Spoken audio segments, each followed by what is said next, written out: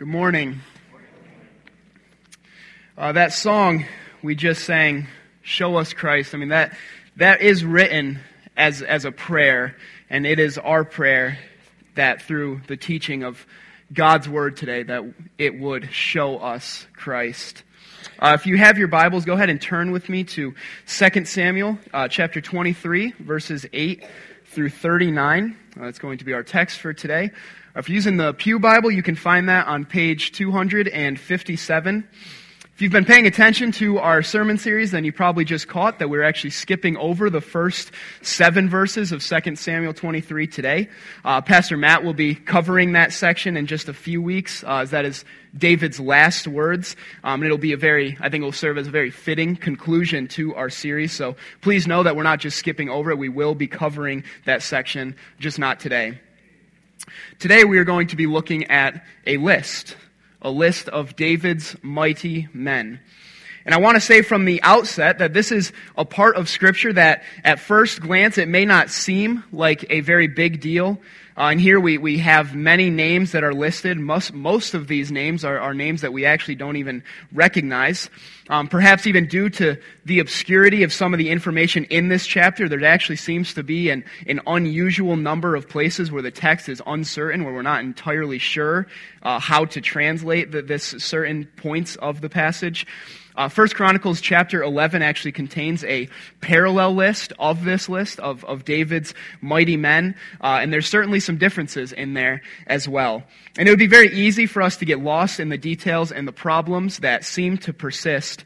However, what I hope to show you today is that this passage provides very important perspectives on David's kingdom, and it helps us to see why we need something more than what humans can attain.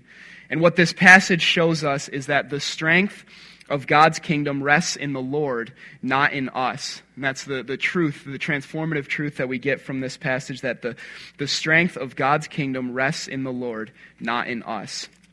This is really the main theme of this section. Even though we are going to see some very impressive feats by these mighty men, at the heart of it all is the Lord who is working through them to bring about His good purposes, to bring about victory for His name's sake.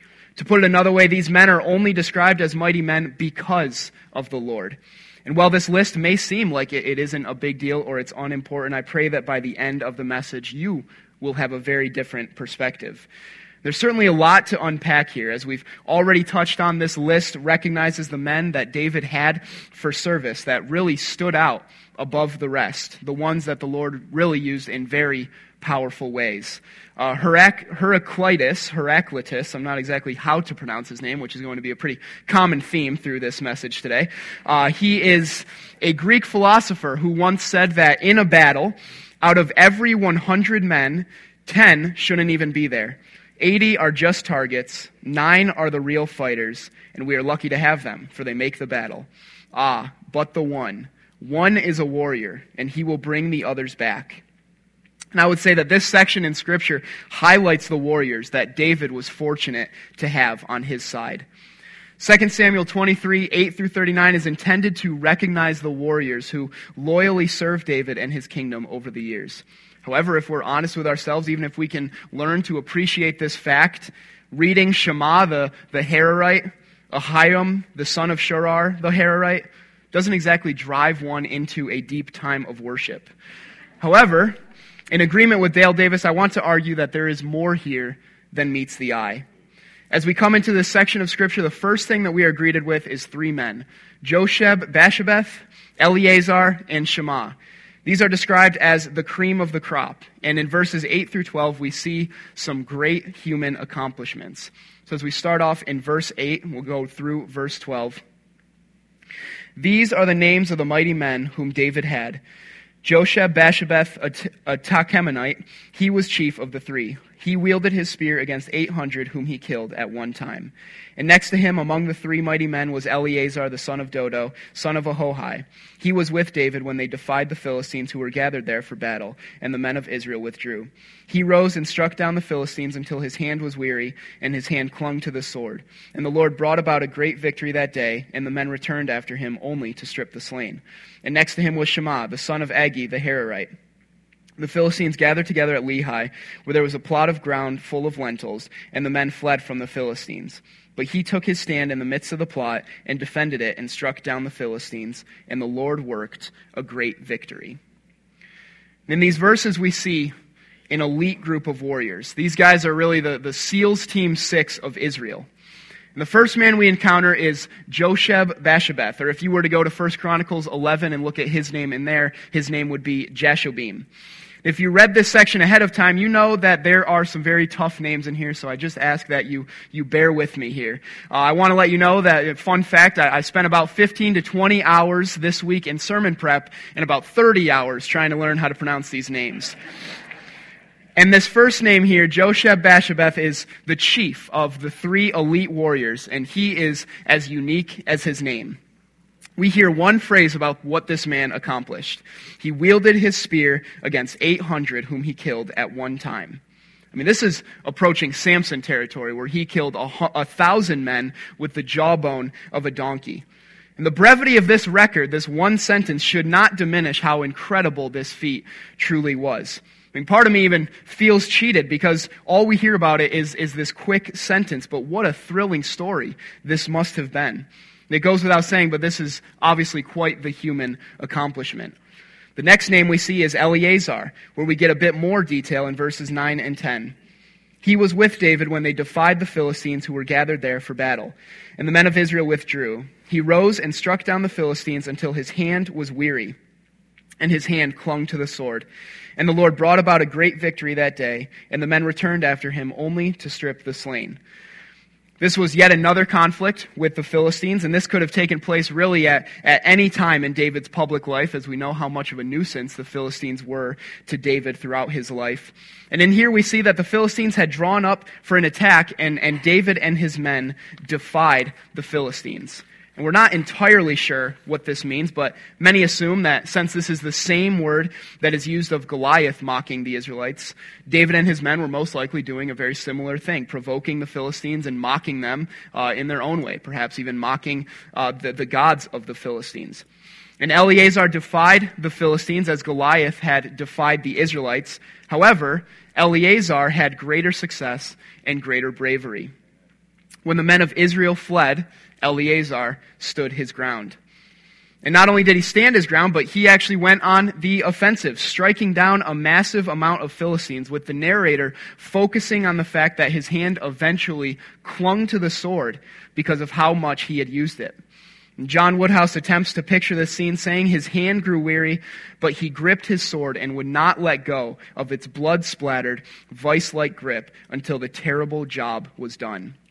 His hand grew weary, and yet he clung to the sword, literally implying that his hand was stuck to his sword because of how long he had been holding it.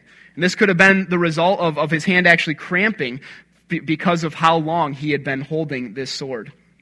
Have you ever had that, where you've been holding something for a while, and then when you finally set it down, it hurts to uncurl your fingers?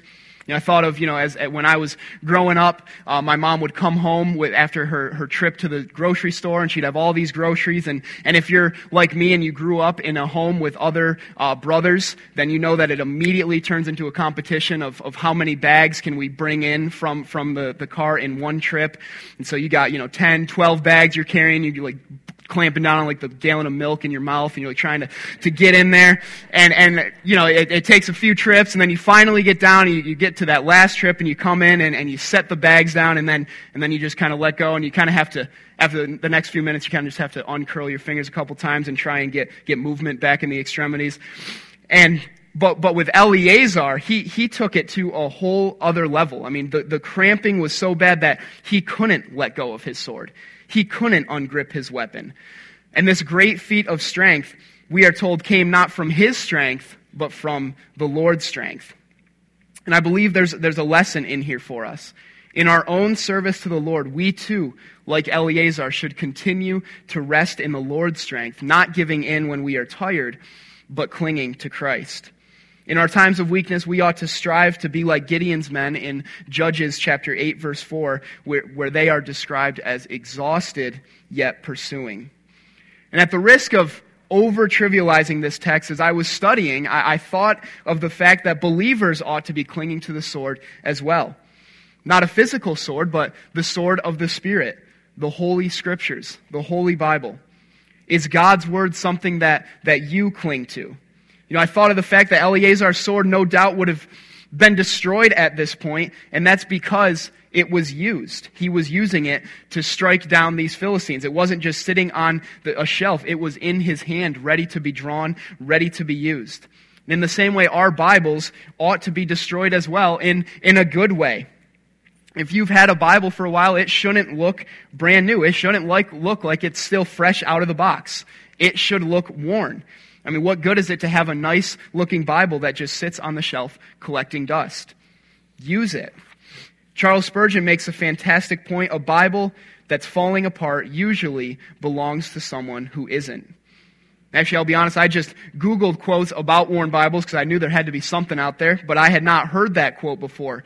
But isn't that good? And it's so true. A Bible that is falling apart most likely belongs to someone who is not. And that's an encouragement for us because 2 Peter 1:3 reminds us that God has given us all things through His Word that pertain to life and godliness. If you truly believe that, you will spend your life studying His precious Word. Eleazar needed to use his weapon, and believers need to use theirs. And now we come to our last of the three mighty, mighty men, Shammah. Consider verses 11 and 12. And next to him was Shammah, the son of Agi the Hararite. The Philistines gathered together at Lehi, where there was a plot of ground full of lentils. And the men fled from the Philistines. But he took his stand in the midst of the plot and defended it, and struck down the Philistines, and the Lord worked a great victory. So Shammah is the third member of this heroic trio.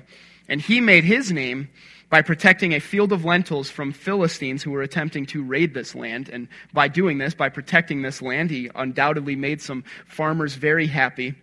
And as I was thinking about this, I thought, nowadays, Shammah would be the one who's arrested and seen as the villain for not allowing these Philistines to take what isn't theirs.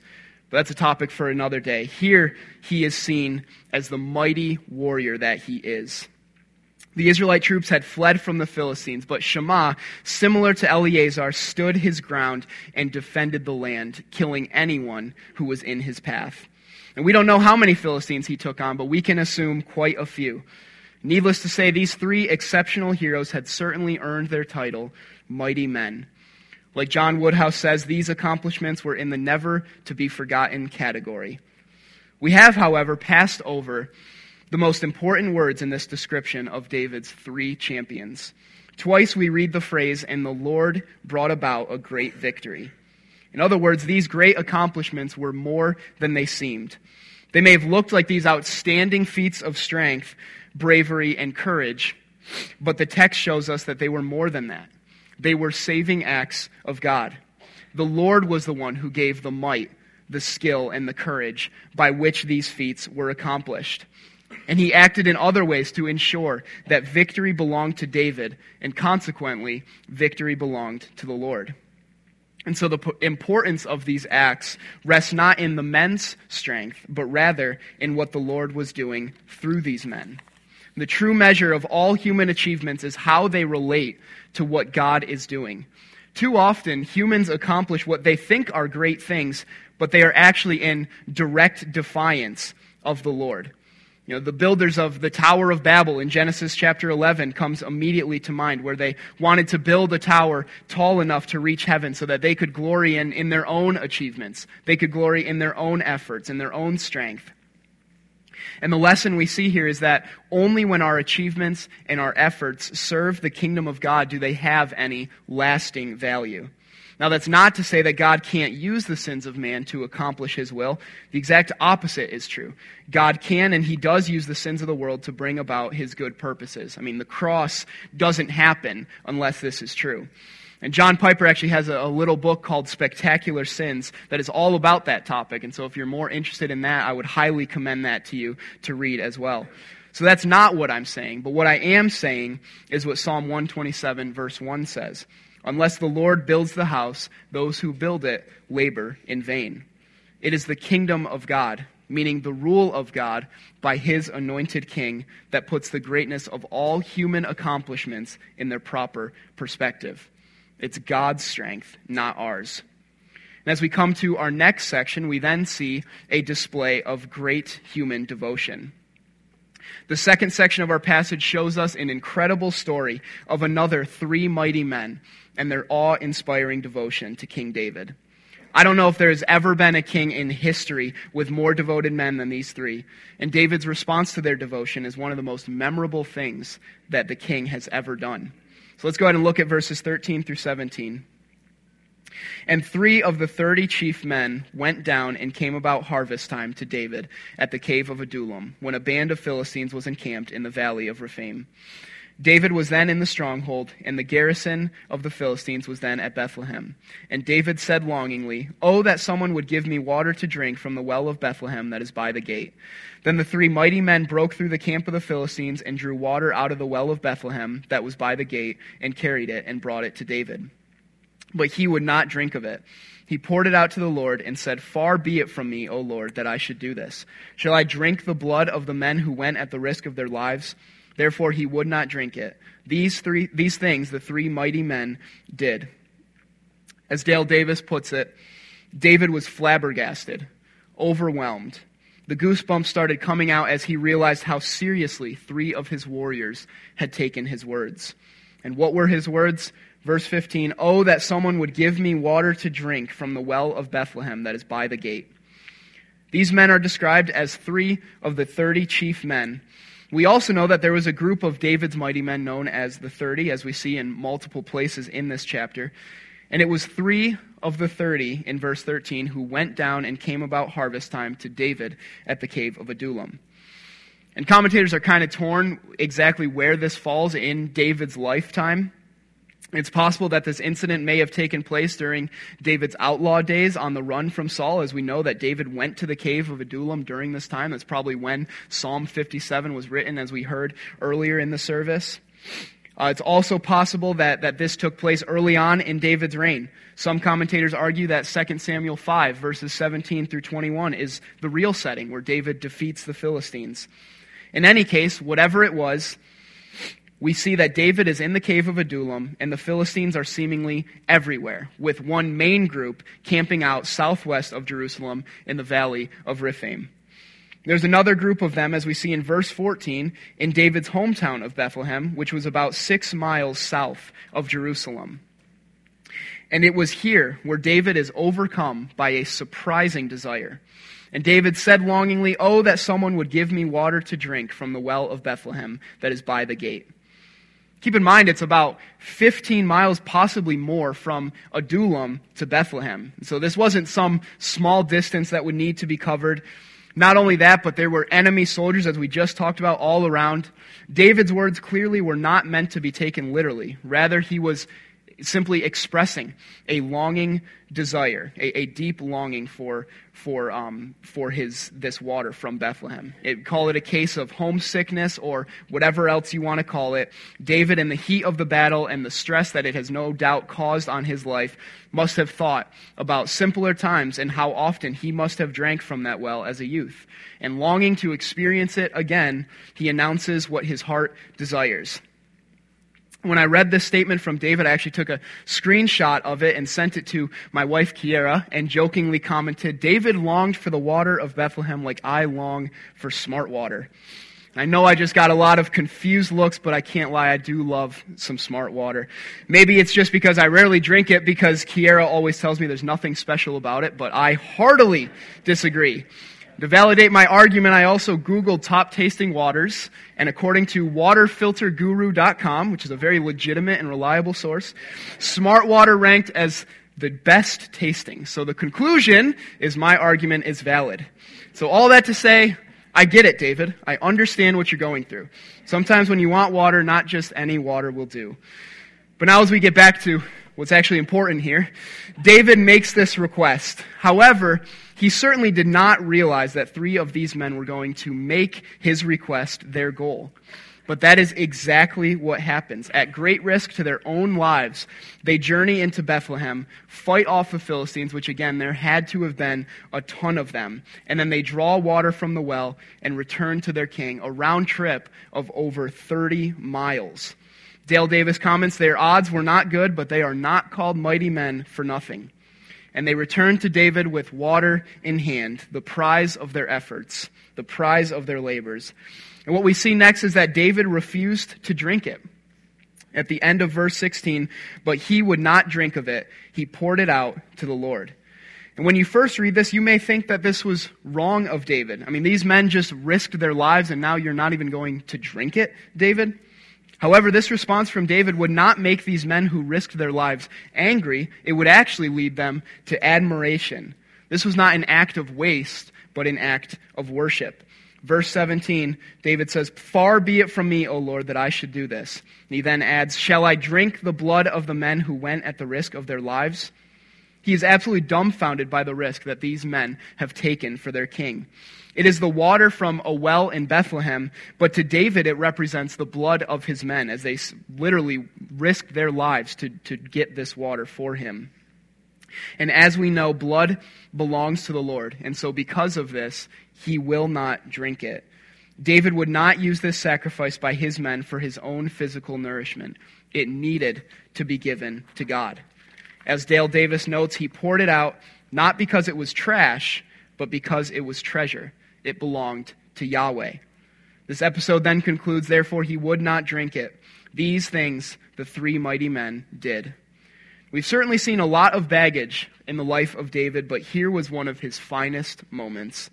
As one commentator points out, David in this moment was a king who was the very opposite of the king that Samuel had feared many years earlier when he warned that a king would take. David turned this great human devotion from himself and focused it on the Lord instead. And as we come to our third section of our passage, we come to what I've simply titled, More Great Human Accomplishments. And in this section, we are introduced to two more great men who also served David both faithfully and effectively. And they add more details to the picture that we are being given of the strength of David's kingdom. So let's first look at Abishai in verses 18 and 19. Now Abishai, the brother of Joab, the son of Zeruiah, was chief of the 30, and he wielded his spear against 300 men and won a name beside the three. He was the most renowned of the 30 and became their commander, but he did not attain to the three. Abishai is, if you can remember, is David's nephew, and he's been a very prominent person in the life of David. We've seen him come up multiple times. In 1 Samuel 26, it's Abishai who offers to kill King Saul for David.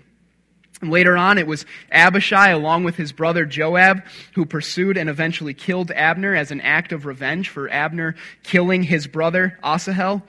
Now, it was, if you remember that account, it was Joab who actually delivered the death blow, but Abishai was no doubt involved in the plot. Abishai is also the one who offers to go and kill Shimei, who is cursing David and throwing stones at him. If you remember when Pastor Matt preached on that section, he made the comment that people without heads do not curse. And David put this very bold Abishai, this very bold but impulsive soldier, in command of 1/3 of his army, as 2 Samuel 18 verse 2 tells us. Abishai has been a ruthless warrior who has been loyal to David and saved him, probably more than once. So we should not be surprised to find his name in this list. However, as great of a warrior as he was, even with the great accomplishments that he achieved, the text tells us that he was not qualified to join the three. And the next man we are introduced to is Benaiah in verses 20 through 23. And Benaiah, the son of Jehoiada, was a valiant man of Kabzeel, a doer of great deeds. He struck down 2 Ariels of Moab. He also went down and struck down a lion in a pit on a day when snow had fallen. And he struck down an Egyptian, a handsome man. The Egyptian had a spear in his hand, but Benaiah went down to him with a staff and snatched the spear out of the Egyptian's hand and killed him with his own spear. These things did Benaiah, the son of Jehoiada, and won a name beside the 3 mighty men. He was renowned among the 30, but he did not attain to the 3, and David set him over his bodyguard. Unlike Abishai, Benaiah has not played a very prominent role. However, he has been mentioned previously in 2 Samuel 8, verse 18, where we learn that he was appointed as commander of the Cherethites and the Pelethites. And here we learn that he is from the town of Kabzeel, which was a town located in southern Judah. And we read that he too was a doer of great deeds. The text gives us 3 of these deeds. This first one puzzles us simply because we don't know what an aerial was. However, striking down 2 of them, whatever they were, was obviously a pretty big feat. The second deed we can appreciate fully because we do know what a lion is. And we read that he encountered a lion in a pit and he went toe-to-toe with it. And Benaiah came out of the pit. The lion did not. This is something that David could appreciate as he too had taken down a lion in his youth, as we read about in 1 Samuel 17. And then in this third great deed, we see that Benaiah encountered an Egyptian man with a spear, who's described as a very impressive man, no doubt a very daunting figure. And while Benaiah was packing nothing more than a staff, he comes up to this chiseled Egyptian, disarms him, and then kills him with his own spear. And with these 3 deeds, and certainly more, Benaiah also wins the reputation of being referred to as a mighty man. David's confidence was so great in Benaiah that he actually set him over his bodyguard, which was a role that David had played for Saul. And as I'm reading of these feats, not just in Benaiah, but just throughout this whole section, I just kept thinking to myself, man, there is absolutely no way you could be proud in front of these guys. I mean, it doesn't matter what great physical accomplishments you've achieved, what great shape you're in, how devoted you are to CrossFit. I mean, it just doesn't compare. I mean, can you imagine having dinner with Benaiah and David? And you guys are sitting around and you guys are sharing stories, and you just get done sharing a story of how you hiked up a mountain in the Adirondacks and there was some rough weather and you slipped a few times, but you finally made it to the top and you finally, you got it done. And then Benaiah and David, they're not trying to be rude, but now it's their turn. It's their time to share their stories. And Benaiah just tells you how he was on a journey and he came face to face with a lion. And so he did what anybody would do in that situation and just killed it with his bare hands.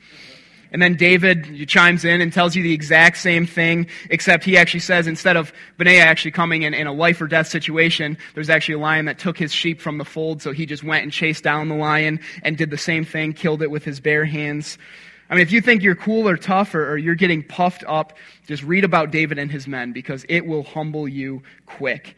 Or share it with someone who needs to be knocked down a couple pegs. I mean, maybe just passive-aggressively go up to them and say, my pastor is talking about humility today, and you immediately came to mind. I mean, whatever it is, this passage will humble us. I mean, you read this, your PR on the bench press does not seem very impressive anymore. And what we see is that the Lord used these men to do some very extraordinary things. But before we come to this final section of our passage today, we should notice the overwhelming picture that we are given of the strength of David's kingdom through these mighty men, because it is a very violent picture. Of course, these were violent times, and Israel was always under the threat from dangerous enemies. And these men are celebrated as mighty because of their strength and ability to overcome these seemingly impossible odds again and again. However, this picture of David's kingdom is deeply unsatisfying. After all, this is a far cry from a kingdom of peace. This fell far short of God's promise to David and his people in 2 Samuel 7, 10 and 11, that they may dwell in their own place and be disturbed no more. And violent men shall afflict them no more as formerly, and I will give you rest from all your enemies. However, thanks be to God, because we know that there would be a king who would come and surpass David's kingdom. And this kingdom would be everything that David's kingdom had failed to be. Long after David's lifetime, the prophets assured that God's promise would stand firm. Isaiah 9, 6 and 7 says, speaking of the Messiah to come, "For to us a child is born, to us a son is given, and the government shall be upon his shoulder, and his name shall be called Wonderful Counselor, Mighty God, Everlasting Father, Prince of Peace. Of the increase of his government and of peace there will be no end, on the throne of David and over his kingdom, to establish it and to uphold it with justice and with righteousness from this time forth and forevermore. The zeal of the Lord of hosts will do this." And when Christ is born in Bethlehem, he is announced with this proclamation in Luke chapter 2. For unto you is born this day in the city of David a Savior, who is Christ the Lord. Glory to God in the highest, and on earth peace among those with whom he is pleased. This is very good news for us. Christ has come to fulfill the promise that he has made with David. And while David died, Christ's rule has no end, meaning that his kingdom has no end. He has conquered death, and he sits on his throne at the right hand of God the Father, promising eternal life to anyone who will turn from their sins and place their trust in him alone.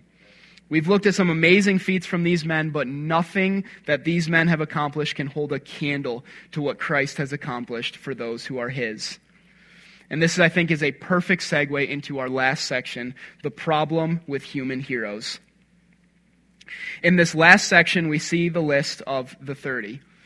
And this title probably serves more as a general category rather than a precise number.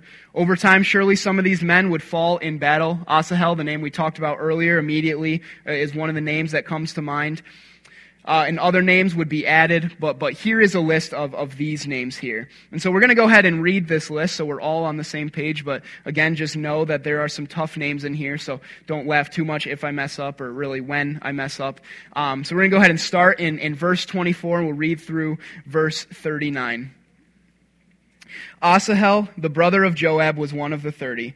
Elhanan, the son of Dodo of Bethlehem. Shema of Herod. Elika of Herod. Helez, the Peltite, Ira the son of Ikesh of Tekoa, Abiezer of Anathoth, Mabunai the Hushathite, Zalman the Ahohite, Maharai of Netophah, Heleb the son of Bana of Netophah, Ittai the son of Ribai of Gibeah of the people of Benjamin, Benaiah of Pirathon, Hiddai of the brooks of Gash, Abialban the Arbathite, Asmaveth of Baharim, Eliabah the Shelbanite, the sons of Jashan, Jonathan, Shema the Hararite, Ahiam the son of Sherar the Hararite, Eliphalet the son of Ahasbai of Makkah, Eliam the son of Ahithophel the Gilonite, Hezro of Carmel, Parai the Arbite, Igal the son of Nathan of Zobah, Bani the Gadite, Zelek the Ammonite, Naharai of Beeroth, the armor-bearer of Joab, the son of Zeruiah, Ira the Ithrite, Gareb the Ithrite, Uriah the Hittite.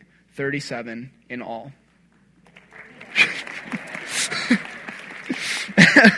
Thank you. So, as we come to the end of this list, there are 3 points worth noting here. The first one, as I already touched on, is that Asahel is the one who kicks off this list.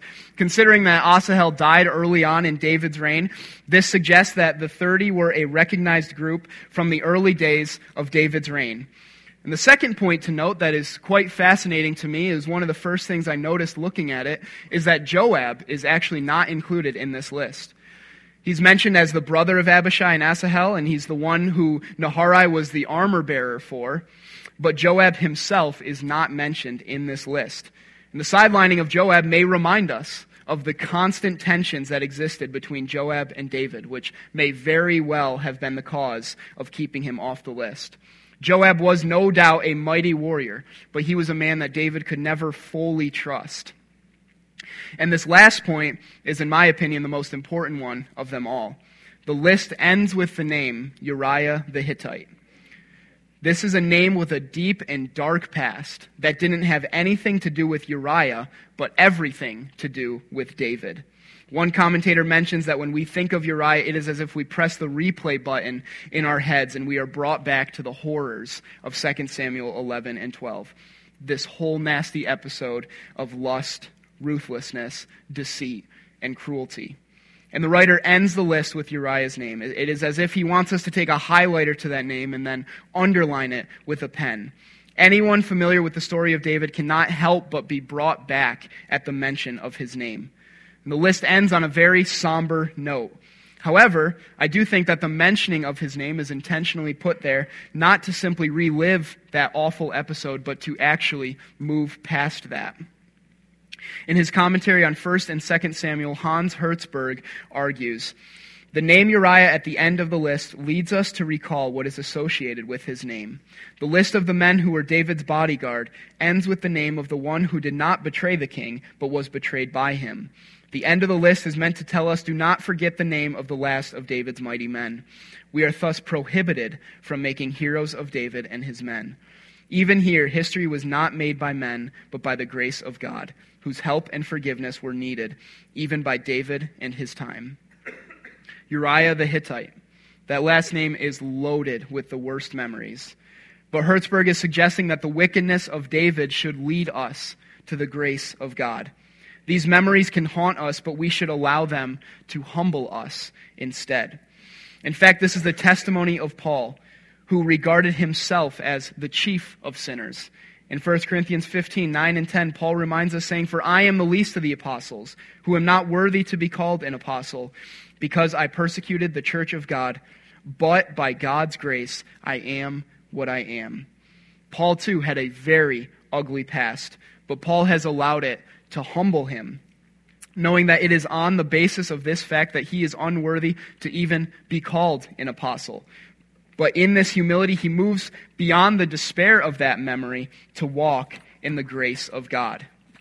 And this message is not just for kings and apostles. When our most appalling memories are immersed in divine grace, there is still certainly a holy sadness, a godly grief, a broken and contrite heart. But the memories no longer have to haunt us because of the grace of God, who has washed away our sins, so that we no longer have to walk in that shame that binds us. This is why Jesus tells us in Matthew 11:28, "Come to me, all who labor and are heavy laden, and I will give you rest." This is directed at those who recognize their own spiritual bankruptcy and are burdened by their inadequacy to save themselves. And Christ's call is for you to come. Come to him to receive rest.